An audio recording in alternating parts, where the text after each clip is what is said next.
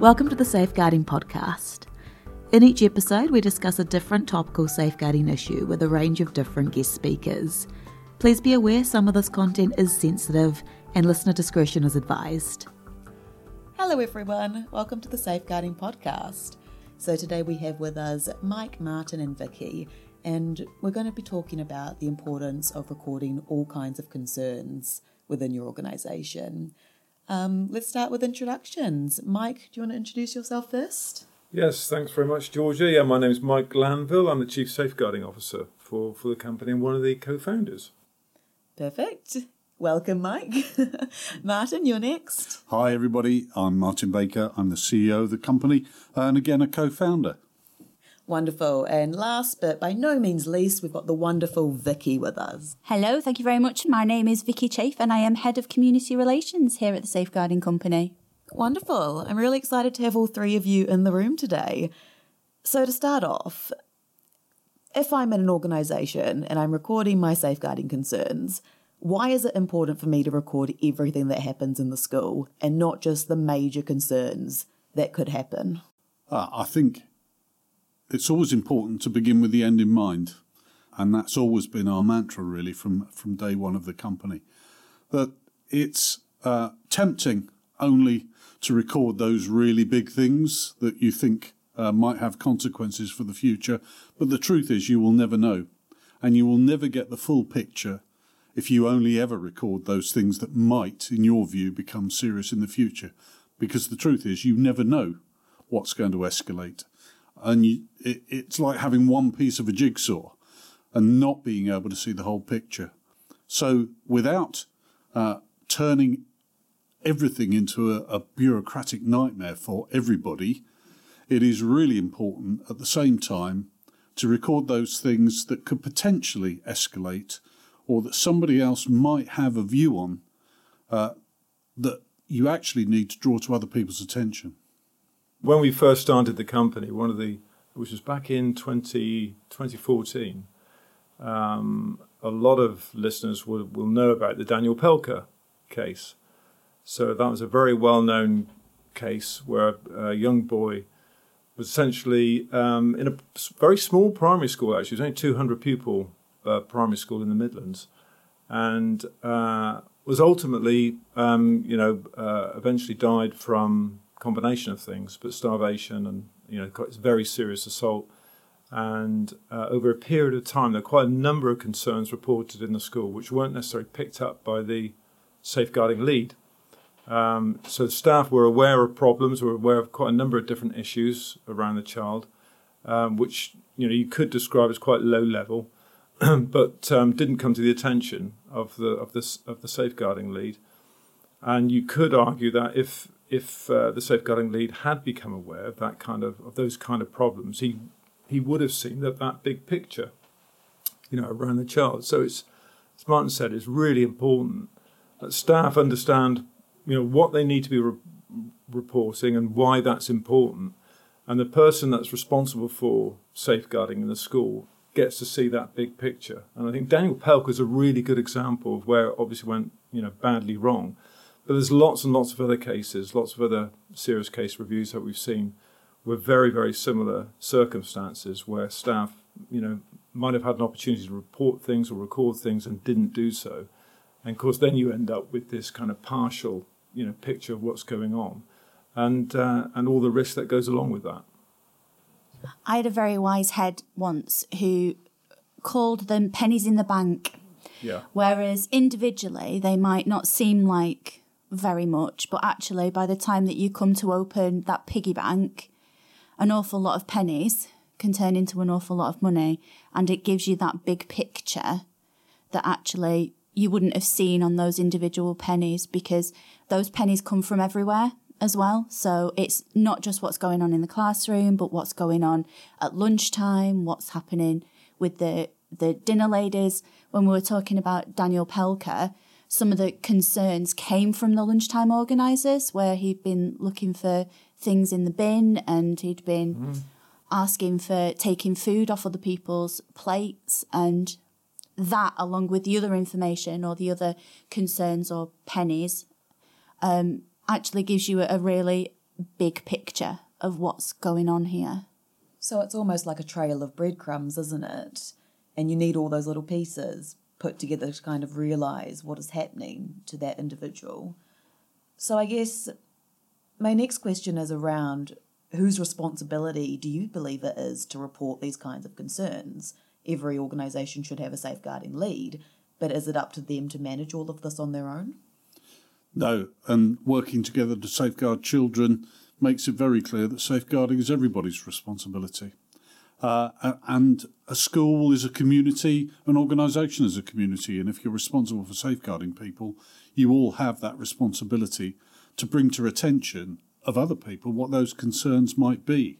And, it's really important for the organisation to be clear about what its policy is and to be clear what the thresholds are for reporting, because it would be impossible to report everything that happens in the course of a day, but equally there will be certain things that are potentially indications or triggers of some much more serious things going on. So it's really important for the organisation to be clear about what those thresholds are and to be as clear about how to report those concerns and to make it easy for people to report those concerns. The more barriers you put in the way, whether they're practical or psychological, the less likely people are to raise those concerns if they think that other people aren't going to take them seriously, for example, or they think that their peers might think that what they're worried about is trivial.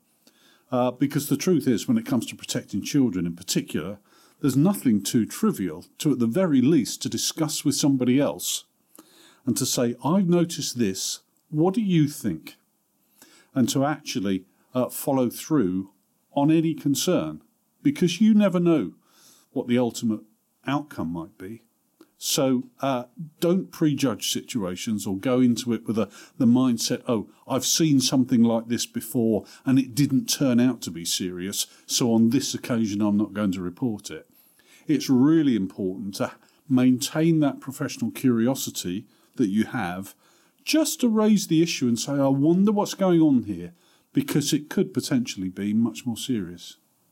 Of course, and I guess it's also empowering your staff and your colleagues, like you said, to feel comfortable coming forward to report things that they're not really sure if they are safeguarding issues, but they might have personal concerns about things. Yeah, very much so. And I think it goes to the heart of the culture of your organisation and its attitude and the attitude of the people within it towards safeguarding. Do you have a culture where actually you can talk openly, you can raise concerns, you can discuss issues, you can take advice from each other, you can keep an open mind without making assumptions? Or have you got a culture that actually closes down many avenues and options because it's actually not acceptable to report a concern, or you're made to feel silly if you report a concern? So that culture is really what drives reporting and ultimately risk assessment and management. And it's much wider than just with people within the organisation, isn't it? It's creating that culture for the community to feel that they can come and speak to you about concerns that they may have about children or young adults, or the parents, or even all the clubs that might be going on around. Anybody that is a stakeholder within that child's life needs to understand that actually you're part of our culture as well, and it's important that you share those concerns with us. Yeah, it's essential. I think we saw that last year, didn't we, with the Everyone's Invited website. We had over 20,000 testimonials altogether. And I think the peer-on-peer issues that came out of those testimonials, I think, showed just how important it is for schools especially to be in a position to be able to identify those kinds of problems. And we know from the testimonials that quite a large number of pupils don't report those kind of problems, and they don't report those problems for a number of different reasons. Where they don't feel comfortable about reporting, concerns to adults in the school. They feel that it might be treated as some kind of snitch, and clearly the culture is kind of acting against, not encouraging pupils to report those types of concerns for a very good reason. So like Martin said, it's really important to get the culture right. So you're actually then in a position to, promote and encourage pupils especially to be able to report those kinds of issues, And like you say, Vicky, the wider community, the wider stakeholder community is really important. Parents need to be, I think, really more involved, in respect of reporting concerns, particularly online safety, which again, online safety is the thing which is happening almost in front of people. It's really difficult to get underneath that. It's very difficult to understand, if pupils are being, bullied and harassed online, unless they tell you about it. So in order to do that, you need the support of parents, you need the support of, peers in school, you need the support of, obviously, professional adults in school to really get underneath some of those problems, because they're really difficult to get into some of those issues. You mentioned everyone's invited and the issue of peer-on-peer abuse. I know that a lot of those cases did not actually occur on school grounds or within organisations. So what would you say to people about reporting things that don't happen on those grounds? Yeah, I think that's an excellent question. And I think it goes to the heart of a couple of issues, one of which is actually safeguarding risks span all age groups. So while in some instances there's a focus on very young children and certain risks, actually these risks go right into early adulthood and beyond. So if you look at, for example, mental health issues, issues like suicidal thoughts and so on and so forth, and very unfortunately suicidal acts, these quite often occur in adolescents and young adults. So the people closest to them, who will quite often be the peers, well, actually, and if they're living away from home at university, for example, it will almost certainly be the peers that will notice changes in a student's personality that might cause them a concern about their friend. So I think there is that issue about you need to be very open-minded about this. This is not a particular age group or a particular issue in an age group. It can span many age groups.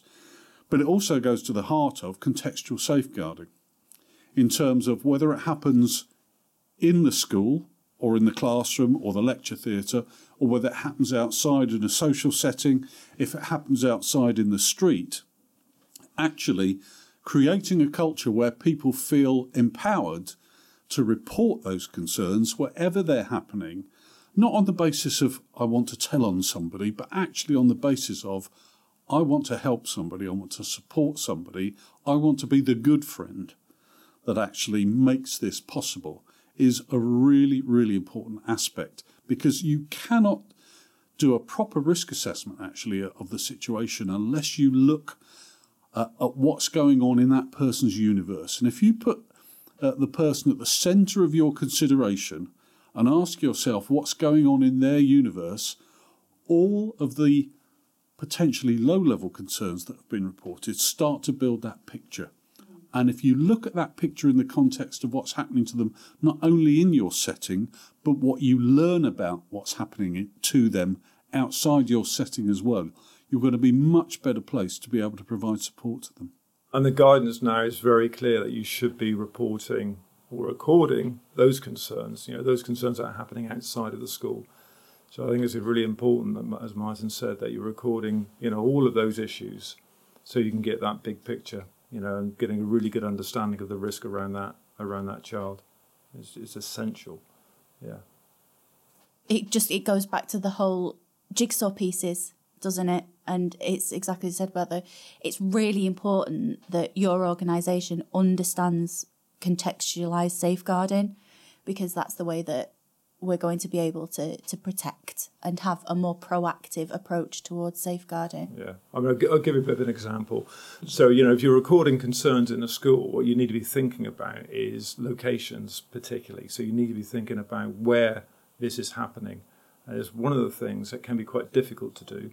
But if you've got good systems in place, you should be in a position to identify specifically where things are happening, both inside the school and outside the school as well.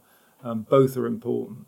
But it starts to then build up a picture of risk, because if, for example, you're finding that actually a lot of these concerns, these peer-on-peer abuse type incidents, for example, are taking place in a particular location in the school, you can actually do something practical about that particular problem. You can put in, practical interventions to help, minimize the risk in that particular area. And it's telling you something about the kind of, problem it is, just by merely understanding where things are happening. And the same thing would apply to, concerns that are taking place away from the school. If you've got a really good understanding of risk and you understand that actually, a lot of concerns are taking place in a particular park or in a bus stop just down the road, or even a significant portion of those concerns are taking place in the home. It's telling you something, and it makes it much easier, I think then to start taking informed decisions about managing that particular risk around that particular individual or around a particular group of individuals, if they happen to be vulnerable. So that kind of information is essential. And I think that's probably, if you look back over probably the last five or 6 years, I think that's where things have moved, shifted, quite a bit in terms of, safeguarding. Things are getting, we are getting, I think, down to that more, granular level where we're getting a lot more information about where things are happening. And it's essential, I think, for safeguarding leads to be able to do that. Yeah. Just based on this discussion, it sounds like not only is there a need for staff to be trained on reporting and identifying safeguarding concerns, but also for students, adults, parents, for them to understand what a safeguarding concern is as well, so that if they have a concern, say a parent sees another child with bruises, or you identify a colleague who seems to be quite depressed, that you feel empowered to tell someone about that. What would you guys recommend organisations do to empower the children, the teenagers, the young people, the adults, so that they can identify concerns as well? I think that's a critical part of the culture that you create and the communication. Because culture drives attitude, behaviour and communication. It drives, how people think about things, how they act, and how they communicate with others. So it's really, really important as a key part of working with staff, working with parents, working with students, that communication is a really strong part of your armoury in your safeguarding strategy, so that people do know what to look for. And there are some really simple kind of things that you can do just to look, for example, take staff. How many of your staff report safeguarding concerns frequently and perhaps aren't confident enough to deal with some of the day-to-day issues themselves? They want to report everything and refer it up to somebody else because they don't feel confident enough to deal with some of the things that they're faced with. Equally, have you got staff members who never report anything? And you should be asking yourself a similar question about why is that? Is it because they never witness anything that might be worth recording, or actually don't they understand what it is that they're supposed to be recording because you haven't communicated that strongly enough with them? So communication is absolutely critical, and empowering people and giving them permission and encouraging them to report their concerns. Because would you far rather report something that turned out not to be essential or turned out not to be relevant, rather than being worried about reporting something, never reporting it, and it turns out to be absolutely critical? So communication, is a key part of your approach. Yeah, I'd agree with that, absolutely. And I think one really important kind of element of that communication is the why. Why? If you understand why you need to be reporting something, it makes it so much easier to then be in a position to record the right things at the right time. Particularly if those concerns are kind of what I would describe as low level. So the small things. Why is it important to record those small things? So like you say, parents need to understand that as much as staff need to understand those things. So that kind of, I'd say Martin said, the communication around that particular issue, the why issue, I think is really important. And then making it as easy as possible for people to be able to report concerns. So again, if we go back to peer-on-peer abuse, I think one of the reasons why that's been a difficult issue and why there's been a lot of under-reporting is because people simply don't feel confident enough to be able to report things. And like I say, there's a number of different reasons, as to why that is. But it's those issues, are the things that schools need to be able to tackle, I think, to make it easier for people to report those types of concerns.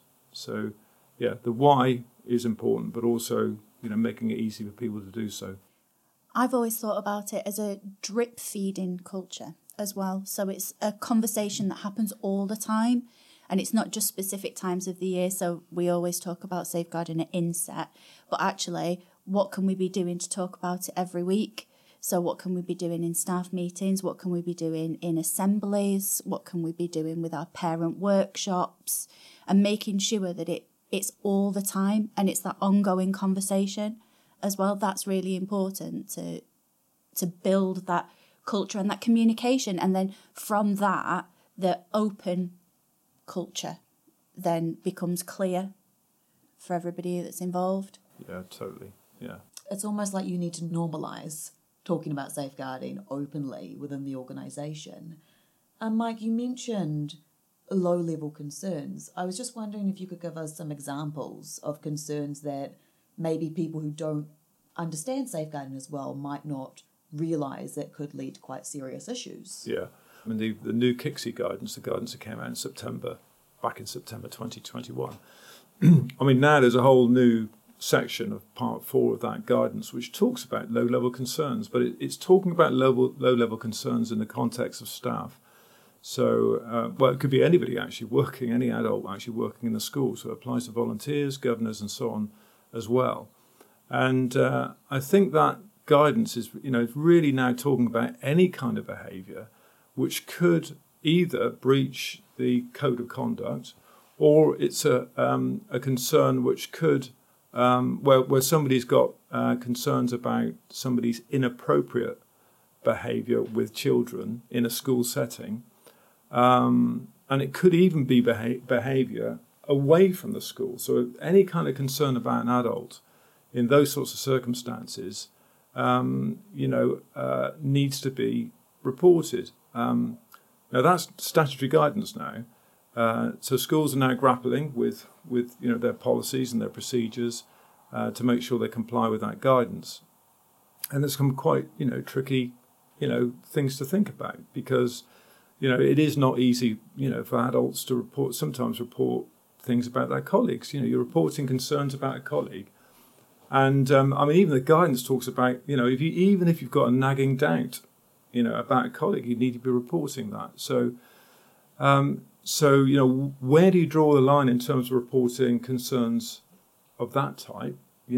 Where is the threshold? So the communication, going back to the communication thing again, the communication with staff in terms of what you should be recording is critical, obviously.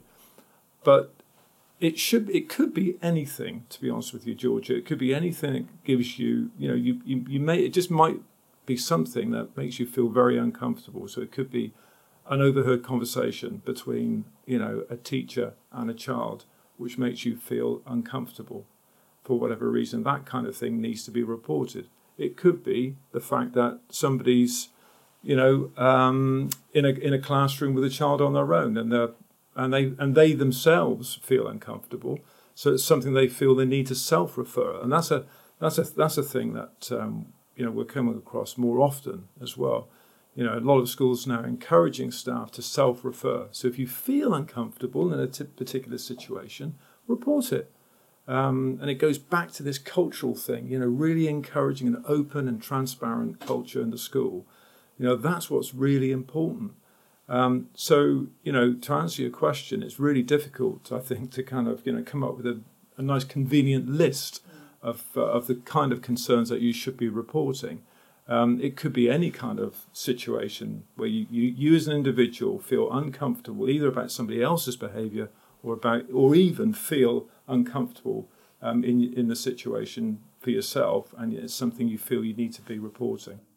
And I think that goes to the heart of your word, Georgia, about normalising these types of conversations. There's many, many examples, isn't there, of things like drink driving, wearing of seatbelts, all those things over time. We have normalised the fact that they are unacceptable. And you must wear a seatbelt and you shouldn't drink and drive, and those sorts of things. And it really is that kind of cultural shift where we're not treating safeguarding as only something that's about really serious child protection issues that requires a formal procedure every single time, but actually where people can talk to each other about things that make them feel uncomfortable for any reason, and actually get the support to identify why is that making me feel uncomfortable, and having to express it to somebody else is a really good way of sorting your own thoughts out, actually, about, so why did that make me feel uncomfortable? If you're going to talk to somebody else about it, you've got to think through why that is and explain to them why that is. And therefore, it does become a normal course of conversation rather than something that has to be submitted to some high-level process, where there's a really high barrier before we actually talk to each other like human beings about something that's just made us feel a bit uncomfortable, and I need to share that with somebody, I need to explore that with somebody. We might have to put it into a formal process. It might form part of a bigger picture. But first of all, let's talk to each other. Well, that's how changes happen as well, isn't it? I remember a particular time where a teaching assistant felt really uncomfortable when they were taking children to the swimming pool to get changed. And because it was primary school, it was a swimming pool that had general public that came in. And actually, she felt really, really uncomfortable about this. And it was only when she came back and she spoke to us as a senior leadership team that we could actually put something in place for that. So it is having that conversation for anything that makes you feel really uncomfortable. And then that's how change happens from it. Thank you. I want to thank all of you for joining me here today to talk about the importance of recording all kinds of concerns and for providing us with all of your expertise. Hopefully we'll see you again soon. Thanks very much. Thank you very much. Thank you. Thank you for listening to the Safeguarding Podcast. For resources and more information about our safeguarding solutions, please visit thesafeguardingcompany.com.